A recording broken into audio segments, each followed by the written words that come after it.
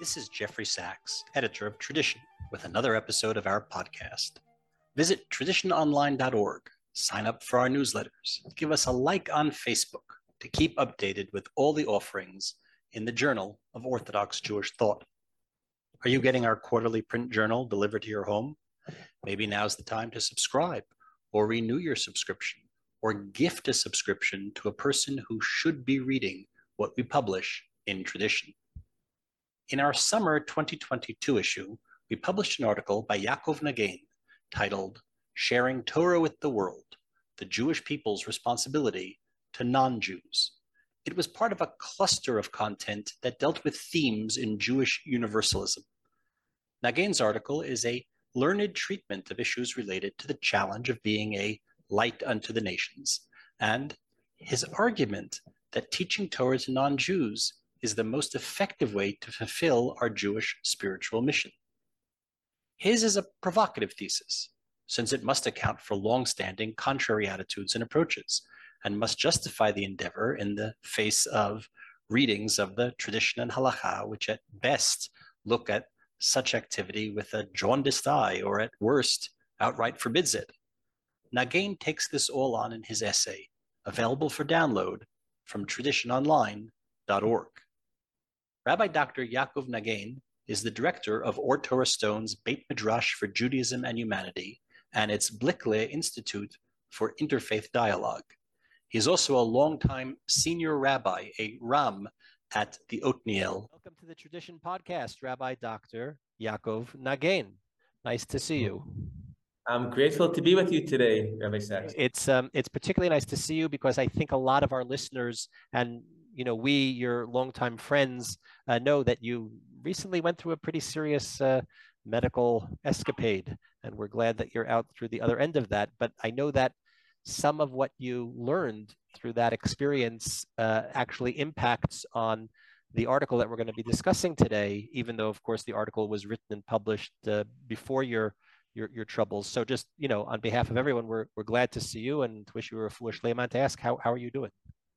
Yeah, well, first of all, I'm very grateful to be fully recovering after a very serious brain hemorrhage. And for me, what's very moving, since a lot of my work deals with the place of the Jewish people in the broader story of humanity, to know that throughout the world, not only my Jewish brothers and sisters, but so many Muslim and Christian religious leaders added their prayers. I felt the verse that often guides me, from the book of Tzfanya, calling together in the name of God, had some level of fulfillment with all of those prayers, which I'm very grateful to Rabbano Shel Olam for accepting those prayers. Amen. Amen. In Tradition's Summer 22 issue, we published your essay, Sharing Torah with the World, the Jewish People's Responsibility to Non-Jews. Now, the essay discusses concepts well known, although maybe not fully understood by many people, like Or LaGoyim, our responsibility to be a light unto the nations. And it grapples with the halachic matter of the limitations of teaching Torah and which type of Torah to non-Jews. These are actual halachic matters which are legislated by rabbinic literature. And you make, I think, a forceful argument for why we should be teaching Torah of certain variety to the big wide world, and what purpose it serves, and for what reasons you think that's it. So maybe just summarize for us briefly what it is that you set out to do in this essay. Okay.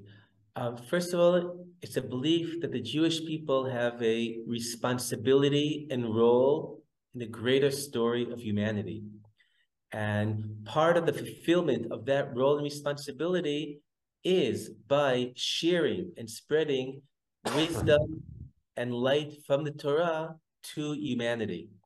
So in the course of the article, I showed that the statements that would seem to imply the opposite have to be understood in a particular context, and following the very many statements teaching us about this responsibility, and by also dealing with the tensions with the yeses and the nos to try to build up what is the path we should be taking in our global era of having the Jewish people fulfilling our obligation and responsibilities in the broader world. So speak for a moment to that, what you call this responsibility. What is this responsibility? Why is it, in your eyes, important to teach Torah? Why have you now dedicated such a very significant portion of your own teaching career, which formerly had been spent inside the Beit Midrash, and you of course maintain a foot, if not both feet, inside the Beit Midrash. But why is it important to be teaching Torah to the whole wide world? Okay, let's go to the beginning. The Torah begins not with the story of the Jewish people. The Torah begins with the story of our common humanity. Our common ancestor, Adam, our common divinity being created at Tselem Elohim. And in my reading of the Torah, the choosing of the Avot was not to neglect humanity, but as the Torah says, by Avram, by Yitzchak, and Yaakov, v'nivruchu b'cha kol mishpachot ha'adama, to bring blessings to the families of the earth.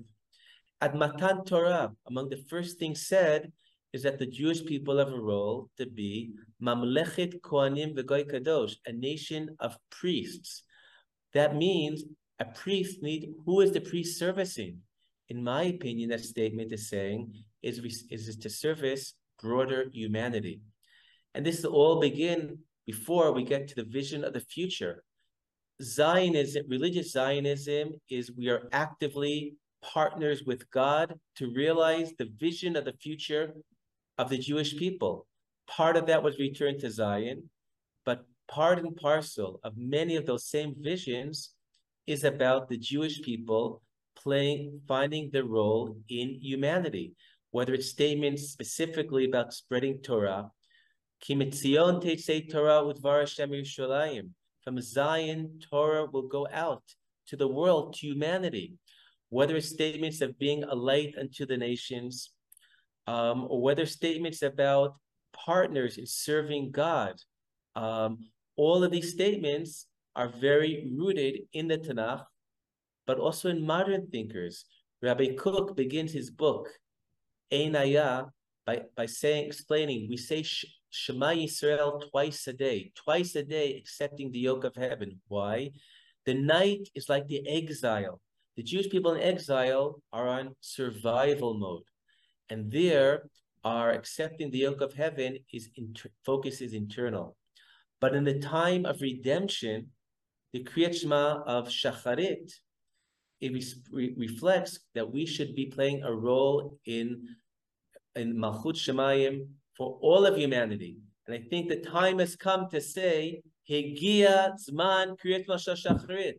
The time has come for Shema Shacharit. And to realize, just to make a movement from the particularistic to the more universal. Yes. And just like the return to Zion, it didn't happen on its own. It happened, what I see as the will of God, for the Jewish people to be active in the reality to make it happen. So too, the visions of the future of Torah out of Zion, light to the nations, it will happen because we are active participants. So there are all types of ways, and let me play devil's advocate here for a moment. There are all types of ways we might advance those goals of being a moral voice to the world, of trying to alleviate universal human suffering, of trying to be a beacon of science and wisdom and ethics, and myriad ways that we might fulfill those missions. But you've identified the teaching of Torah, that most specific of homegrown internal Jewish activity, as the best and first way to advance that agenda. And of course, Yaakov, you're aware that many people disagree with you, and that there's actually a long rabbinic tradition, albeit a rabbinic tradition that was formulated in that diaspora that you spoke of, which now has been somewhat ameliorated by the return to Eretz Yisrael and the rise of the state of Israel and the work of religious Zionism. But why identify it specifically in the teaching of Torah and not in 1,000 other things, all of which I know you advocate and agree with as well? But why put the main emphasis on the teaching of Torah as the way to achieve this? Well, certainly, as you said, I'm not exclusive. I don't think the For sure. only role of Jewish people, but I feel since I don't identify with approaches that think that Jews have different souls or different metaphysics or different DNA, but rather believe in the Mishnah and Sanhedrin that we have a common ancestor. The Mishnah says, Adam Nivra Yechidi, so we can't say that my father is bigger than your father. If I ask what makes us who we are, what do we have to share with humanity? I feel it goes back to the blessing we see on Torah. Asher bachar banu mikol amim v'natan lanu torato. It is the Torah that gives us the answers to many of these questions, to be a force of morality, moral teachings, the ways of God. All these things, I believe, ultimately stem from Torah. So in addition to the fact that Torah is spelled out explicitly in the verse, as I put, Torah, or the verse about Lilmod Midrachav, to learn from the ways of God. For me, Torah, I deal a lot with Jewish philosophy and Kabbalah. Torah is not just the Mishnah Berurah. Torah is the totality of Jewish wisdom relating to all that relates to God, the divine, and His will in the world. So in Torah, learning the ways of God, learning as Shlomo Melech prayed that God should have the non-Jews should come to Yerushalayim to learn to fear Him. This is all part of my broad understanding of Torah. So I see this as being really the heart of what we have to. It's not high tech from Tel Aviv. It's not more Nobel Prizes. It's the essence of what we receive from God, which is the Torah. Right. But even programmatically and pragmatically, you recognize that there are ways to go about doing this according to your opinion. And the article, which is actually quite, I'll say, philosophical in nature. This is not a guidebook on how to prepare an afternoon shiur for the local non-Jewish community. But at the end, you do turn your attention to some practical matters. The last section is called "Being a Light to the Nation: Practical Halacha," which I know is a subject you've spoken about and written about and thought about in other works we'll talk about in a minute. But maybe summarize for us what you think some of the practical applications and implications of this are. Well, first of all, maybe one step before that is my response to those I'll mention. As when I was once in Shanghai, China, and a rabbi met me there, and when he heard that I was teaching Torah to Chinese, his first response was, "How do you do that? The Talmud says, Goy shalomei Torah chayav mita. A Gentile studies Torah is worthy of death." First, I like to respond, and part of my response to that builds the basis for the question you asked me. Okay. I believe in any halachic topic, the question, what is your starting point? If the starting point is a non-Jew studying Torah is deserving of death for stealing in the Gemara, and then stealing the intellectual property of the Jewish people by studying Torah. Intellectual theft, then you feel that a really serious, strict rabbi will forgive it. And if you're some more lenient, you'll find here or there some outlets to be lenient and allow something that the serious, strict rabbis forbid. But my starting point is very different. My starting point is Tanakh, with so many explicit statements about sharing Torah. Within Chazal, there are many statements on the positive Torah, and I quote Midrashim being very critical of the Jewish people not sharing Torah. In Tanaic times, all the Tanaic statements, Rabbi Meir appears 3 times in Shas, which also appears in Rabbi Yirmiyah's name in the Sifra. A guy that studies Torah is like a high priest in the Beit HaMikdash. So if I look overall, this statement about Torah it is a blessing to share it, an obligation to share it. And we are being criticized in many statements for not sharing it. Look in all the footnotes in the article. There are single statements against this, which for whatever reasons have became dominant in dominant. But if you look carefully at those statements, you can see they are contextual. The same way statements restricting Torah study by women are now understood as being said in a particular context. And we see it as a great blessing that half of the Jewish people are now very involved with the study of Torah, including my wife, who is the founder and head of Tzahali, a pre-army academy with 100 young women there studying Torah. The same way is true relating to this statement. Rabbi Yochanan, what did he say? Rabbi Yochanan says that a non-Jew who studies Torah, it is seen as stealing the inheritance to the Jewish people. Already Rabbi Yechiel Yaakov Weinberg quotes people saying that the context here is early Christianity that claim that the Torah is no longer related to the Jewish people, the old Jewish people, but now the new Israel of the Spirit, which are the early Christians, they have the covenant and they have the Torah.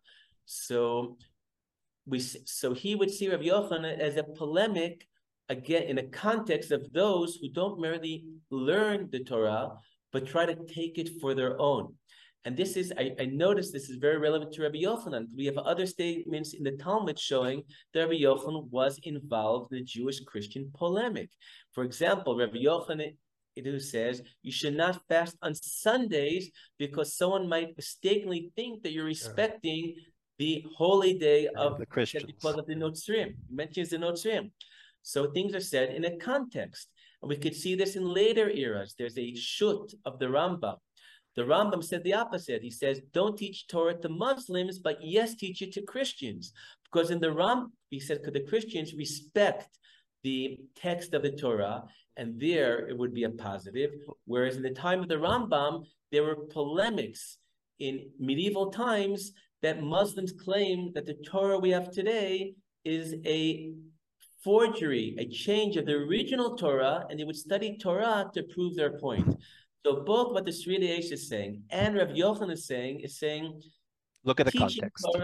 Torah, but look at the context. They are context that it's negative. So therefore, I agree. We should look at the context in every audience. And this is the back up to your question about what should we be teaching in every audience to think. When is the Torah that I bring to these people, does this bring blessings to the world and humanity? Or is this something that could be misused for negative purposes? And so this is the starting point to answer the question that you asked before about how and what Torah to teach, and maybe even what not to teach. I see. I want to come back. You mentioned the context and what Maimonides thought about Muslims and what Rabbi Yochanan thought about the early Christians. And in our earlier conversations, in our private conversations, you said something that I found very interesting. Today, most of your work and interaction with non-Jews are with the Christian community and with the Muslim community. Of course, there are other faith communities out there as well that you've intersected with. But the nature of the world population puts you in touch with the other two major monotheistic faiths, Christianity and Islam, and you find that it plays out differently. Can you speak to that? Certainly. Christianity has taken great strides from seeing the Jewish people as being rejected and cursed by God and their covenant with God broken, a process beginning in the 1960s, Nostra Aetate, which the first step was going against the negativity against the Jewish people, culminating in 2015, another document of the Vatican saying the gifts of God are irrevocable, saying that the covenant between the Jewish people and God is eternal, cannot be broken, and therefore there is no need for missionary activity towards the Jewish people, who their redemption is through the covenant with God. I am working on the parallel process with Islam, where in Islam it's much easier, because Islam is the Quran is much more explicit about its respect and recognition of the covenant between the Torah and God, as the 5th surah of the Quran says, which is the latest of the surot, says that if God wanted, he could have given one book to all, but he gave the Torah to the Jewish people, which is light and guidance. They should live it by the rabbis, the Evangel to the Christians, and now the book to the Muslims. And therefore all should do based on the book they receive. How in the Middle Ages did things get so misinterpreted? That's beyond the scope of this podcast. But I am actively involved. I've been to Al-Azhar, the primary Islamic university of Sunni Islam in Egypt. I've been there. I have daily WhatsApp with Shiite leaders in Iraq, and I've just come back from what is considered to be the most significant interfaith conference in the world of Indonesia, the world's largest Muslim community. Today there was an earthquake where I was there, so Bezat Hashem, there should be great yeshuot and healing for the survivors and the injured in that earthquake. But the atmosphere there was deeply moving to see the great respect. Let me tell you one short story from there. The head of the World League of Islam from Mecca, Saudi Arabia, after the beautiful sermon he gave, among other things, saying that God made us different, so we have to learn how to hug, and accept the diversity. I gave him a copy of the Torah translated into Arabic. After a big hug, he says, by any chance, is this a translation of the Rambam? Because we all love Rav Moshe ben Maimon. I told him it's actually Rav Saadia Gaon, and he overcome his disappointment when I explained to him the greatness of Rav Saadia Gaon. So the world is moving, things are happening, and the Jewish people, we have to be careful not to miss the train. I think some listeners, I think I was surprised. I think some listeners will be surprised, or maybe find it ironic that you, in fact, are somewhat more optimistic about the potential of your work amongst the Islamic community than amongst the Christian community. I think there's a sense today in the world that the Christians, and particularly the Christian Zionists, are, well, they're already on board with us, and in fact, we know that there are segments of the Muslim world that are not our best friends, but in fact, your optimism flows in the opposite direction. So first of all, I'm optimistic in general, but my optimism is that Islam will go the path that Christianity is taking. It's not that I think that things are, in terms of relations, things are now less complex with Islam than Christianity. It's the opposite. But optimism in terms of the potential of your work. Certainly. But first, to set it straight, Christianity has made incredible strides. I work on Islam. Why? Because I go where the challenges are. Not that I think that there's a greater potential necessarily. Now, in Islam, my vantage point, living near Hebron for 25 years in Israel, being very well connected throughout, whether Palestinians on the West Bank, Arabs throughout Israel, having been to Egypt, Jordan, extensive connections to the Emirates, Saudi Arabia, and worldwide, my opinion of what is or isn't happening in Islam, I hope carries some weight more than people who haven't in their life ever spoken to an imam. Now, to say that all of reality is rosy, I won't say it. Right now, I'm in the middle of for the Yeshiva Otniel, preparing 3 memorials. 20 years for the terrorist attack. Terrible killed in the yeshiva. The yearly memorial for all of our students, and then another memorial I'm preparing now for a neighbor of mine. So to think that all reality is rosy, I don't think that I'm a candidate for that. But what people often miss is reality has different dimensions. There are positive and there are negative dimensions. If we only focus on the negative, we're never going to overcome and heal the world that needs healing. But if we could see that together with negative aspects of reality, there are many positive aspects of reality, and ask the big question, how can I take a broken world, a world that needs to be healed, how can I help bring it to a better place? In this question, I feel connection is the answer. And in Indonesia, one of my slogans, which was, adopted throughout the conference was connection before correction. To correct, we need to connect. One of your recent books, you've been so prolific, one of your recent books is a much more, let's say, conventional offering of Talmud Torah. The English translation of an earlier Hebrew volume, in English it's called The Soul of the Mishnah, which was recently reviewed in our most recent issue of Tradition by Rabbi Yosef Bronstein. And that book reminds me that you and I know each other a very long time. We studied Yoreh De'ah together in Yeshiva University decades ago now. These were not always your interests. It's fair to say that your involvement in this work might have even been surprising to the young Yaakov, then Genack, back in the early 90s at YU. How did this happen?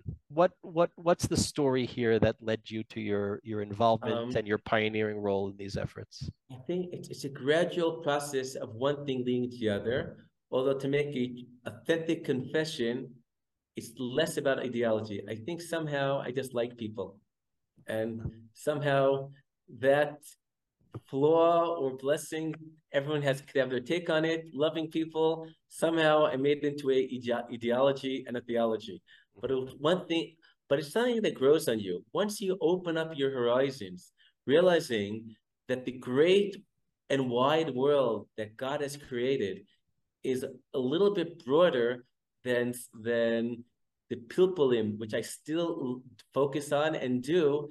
There's a broader world here. You start asking bigger questions, and from these bigger questions and encounters and connections, one thing leads to another. So it was a gradual process, but I feel also that many people that I brought into these issues, it's one thing that it grows on you. Many rabbis, leaders who I've brought into these discussions, once you open your eyes, you can't close them. It becomes so obvious in our era of globalization and the challenges that religion in general has, specific that Judaism have, to be meaningful, to be significant, to be relevant, to think of a question, what is our role in the world? What is the meaning of a Jewish state in part of the vision? Once you start asking these questions and encountering people, you don't stop. It just grows on you. We only have a moment left, but relevant to our conversation now and the essay you published in Tradition, your most recent book, unless you've managed to squeak out another one in the last few days, is Ushmo Echad, Ripui HaKesher Bein Yisrael V'Datot HaOlam. In English, the title is given as "And His Name is One: Healing Judaism's Relations with World Religions," which is co-published, co-authored by yourself and Sarah Rosenblatt and Asaf Malach, and co-published by the Or Torah Stone Beit Midrash for Judaism and Humanity, together with Magid Books. It's available in Hebrew. Hopefully there'll be an English edition at some point in the future. So just tell us a word about what you've done in this most recent volume. Okay. There's the vision of the future, which I hope there's a consensus, is that humanity together will be calling in the name of God, or as Rashi puts it. Rashi says that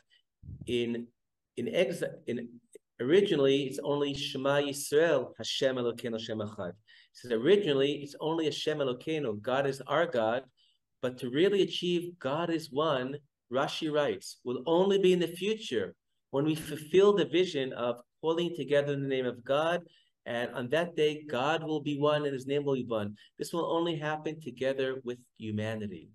So I hope Rashi and Tanakh are kind of consensus for Judaism. The question is, how is this going to be realized?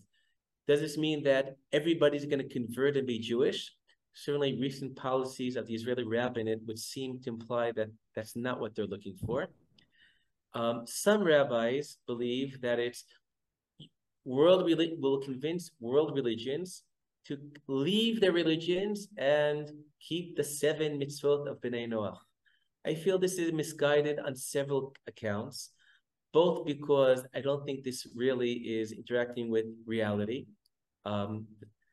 And also, I feel it's insulting and almost demeaning. I see the 7 mitzvot of Bnei Noach after the world being destroyed. The first imperative is, what are the things, behaviors we should avoid for the world to not be destroyed again? But this isn't any substitute for the deep religiosity of humanity in search of the face of God, of loving Him and serving Him, which I see the 7 mitzvot are a building block, a basis that is essential, but on this, we must go further. So the book goes throughout the Rishonim, the Achronim, new thinking about these issues to make a strong case to say that the process we're part of, a partnership with humanity, is not about convincing them to leave their religious identities, but in the context of their religions, to find a way together to call in the name of God. That Hebrew volume is Ushmo Echad. Your essay, Sharing Torah with the World, the Jewish People's Responsibility to Non-Jews, appeared in the summer 2022 issue of Tradition and is available free online for download at traditiononline.org. We look forward to continuing our conversations with you about this provocative article. You understand that your work is provocative, in the best sense of provocative. You're provoking people to think about something against the grain of the way we have understood it for so long. And in that regard, we thank you for your work and your contribution to Tradition and to the efforts that you're making to fix the world out there, the big wide world. Rabbi Yaakov Nagin, we wish you a continued